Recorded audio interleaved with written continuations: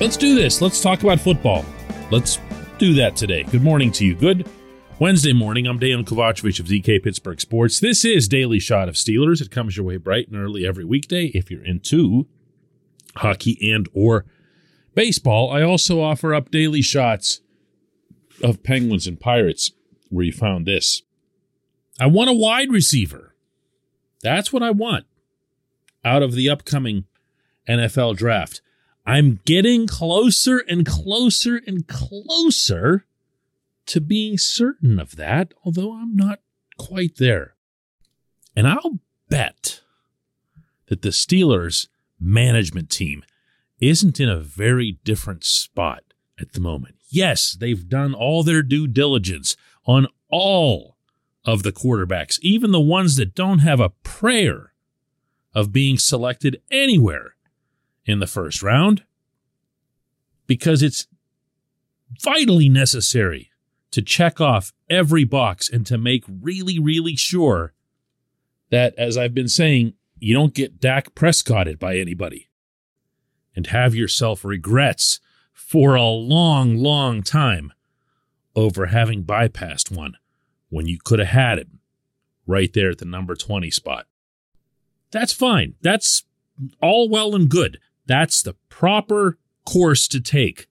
However, it does not mean I will continue to insist that this football team is out to get a quarterback.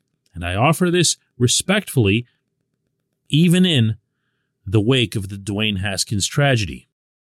My belief is that the Steelers all along were going to select a quarterback, make a move even toward a quarterback, if they held a firm belief that that quarterback had a real chance to become the next franchise QB.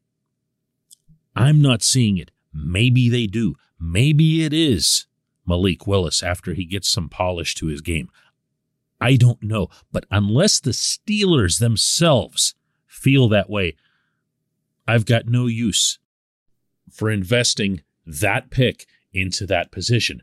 On the other hand, have you noticed that as Kevin Colbert and Mike Tomlin have gone through all of their various starter positions on the depth chart, by adding free agent after free agent after free agent, that other than a minor addition, I think so anyway, in Gunnar Olszewski and basically taking the place of Ray McLeod, they have not addressed the wide receiver room like at all.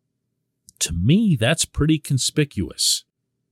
Yeah, they've got Deontay Johnson, although Deontay finished the 2021 season a little bit on the downside. He was a very, very good player for the better part of that season. But is he a number one? Yes, statistically. Okay, I've seen the arguments both pro and con there, but yes, statistically, he is. Is he a game breaker? Maybe we don't know that because of all of the various limitations on the offense last year, but I haven't seen it. I haven't seen number one game-breaking impact guy stuff from Deontay. Chase Claypool, what is he? He still doesn't know. We're all still finding out. We've seen what he can do. We've seen what he's capable of. We've seen great plays, outrageous plays. Remember a couple of the catches in Minneapolis. But then also remember in Minneapolis signaling for first down and all the times that he went up for the ball and didn't really go up for the ball, didn't really fight for it, fell down a lot. It's tough to project him based on performance as an impact wide receiver right now. He certainly can be that, but that's not proven, not fully. And beyond those two, yeah, hello? This portion of Daily Shot of Steelers is brought to you by Point Park University. Choose from nearly 100 career-focused programs leading to bachelor's, master's, and doctoral degrees. Choose when and how you'd prefer to do that studying, whether it's at Point Park's gorgeous downtown Pittsburgh campus, whether it's online, maybe a flexible hybrid format would work best for you. Find out more about all of this at pointpark.edu. This feels like a setup. I hope it's a setup. I hope that the Steelers, who are not one of those outfits that goes out of its way to hide their footsteps or throw people off the trail, you certainly don't need to be doing that sort of thing at the number 20 spot. And I don't think they are. But it might look that way to the outside because of all the visual evidence that we've had of how closely they're looking at all the various quarterbacks. There are good wide receivers to be had in this class, and I'm not saying anything right now that I couldn't say in any other year. That's where the athletes have moved in football. It used to be about running backs a long time ago. It's now about wide receivers. You can find as many as 10, 11, 12 players who can just walk right onto your field in training camp and become guys who make a difference. This year's class has a couple of guys from Ohio State, Garren Wilson, Chris Olave, Jameson Williams out of Alabama, Drake London out of USC. And then there's my guy, mostly because he's the one I've seen the most, Jahan Dotson of Penn State, who I'd love to see this player suiting up in black and gold. I'd love to see him, or really any of these guys, come in and raise the bar for the current group, which, by the way, hasn't happened over these past couple of pandemic years. If you think about it, along with Deontay and Chase, you had Juju Smith-Schuster, who I'm going to forever be convinced wasn't performing at 100% here, even when he was listed as such because of those regular drainings of the knee that nobody seemed to want to talk about, including him. But because there wasn't that clear number one, that game breaker, whatever terminology or criteria you choose to apply to it, he wasn't there. And as such, you don't have that vital dynamic that you need with your wide receivers to compete with each other for the quarterback's affection. You know what I'm saying when I say that, right? They have to develop the quarterback's trust. They have to run routes that they believe are going to be worthwhile, because their best friend back there in the backfield is going to see them, is going to follow them, even when they're not the primary target. And you tell me who was pushing Deontay, who was pushing Chase. They were all at about kind of the same level, by year's end anyway. Repeating this, Deontay was better for most of the season than he was at the very end. But by year's end, there was really no daylight between the three. And that is not a healthy situation. You want your receivers scrapping. Not outwardly, not, in some unhealthy way, but on the practice field. I love the idea of bringing a wide receiver into this group with the first round. When we come back, just one question.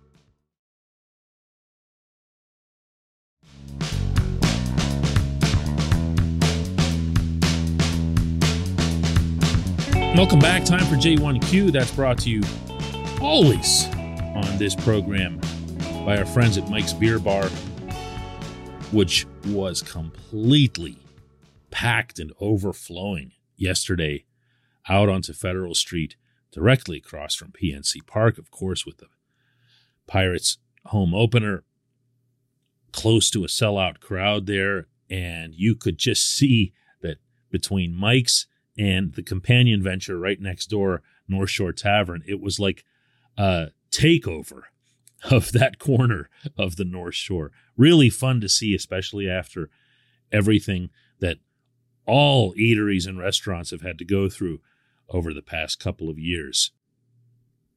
There's another game over there today, and if you happen to be headed onto the North Shore, I'll actually be over there myself covering the game. Make sure you check out the fully open patio and beer tubs that are out on Federal Street, the Full Pint Brewing, that'll be joining the regular Mike's crew right outside, offering free samples and other activities. Mike's Beer Bar, right there on Federal Street across from PNC Park. Check them out. The J1Q comes from Brad, who asks, as sad as it is, does the tragic loss of Dwayne Haskins change the Steelers' quarterback draft mentality at all? Specific to the draft, which is what you're asking, I don't believe that it will. Just as much, I really don't. And if you look at the situation as it existed before what happened over the weekend in South Florida, you'll see that Mitch Trubisky was lining up to be the starter. Mason Rudolph was lining up to be either the backup or to be traded, at which point Dwayne Haskins could have been the backup, also could have competed, as I've mentioned multiple times this week, for the starting job. There's no way you anoint Trubisky. He was just a backup for a full season, and he lost his previous starting job. This was not some, Ben situation where you could just come in and have a lousy camp or a non-existent camp and still have the job. Trubisky was going to have to perform. He might not have needed to outperform either Rudolph or Haskins, but he needed to perform. That's not exactly some done deal. But through all of that, especially if you're among those who believe that the quarterback the Steelers prefer would be Malik Willis, nothing about the current group was going to influence that pick, because there's no one anywhere who believes that Willis was going to be able to just walk in from Liberty and take his first snaps and work magic and read NFL defenses and everything else. It just wasn't going to happen. It's not going to happen wherever it is that he ends up. And if anyone needs a reminder as to why, all they need to do is to look back at how Washington mishandled Haskins right after taking him 15th overall in the draft. So no, however it was that the Steelers felt about this class of quarterbacks would in all likelihood be completely unaffected by the events of the past week and influenced and altered only by whatever new information they'd come up with along the way between now and the draft. I appreciate the question. I appreciate everyone listening to Daily Shot of Steelers, and I also have to make a special mention here that I appreciate the heavy feedback that's come in this direction over the episodes that we've had this week, recognizing and appreciating Haskins and the outpouring of emotion that's come from all directions. I'll say it again. We will keep talking about him. We're also going to talk about football at every opportunity, because that's kind of what we do here, meaning you and me. We'll do it again tomorrow.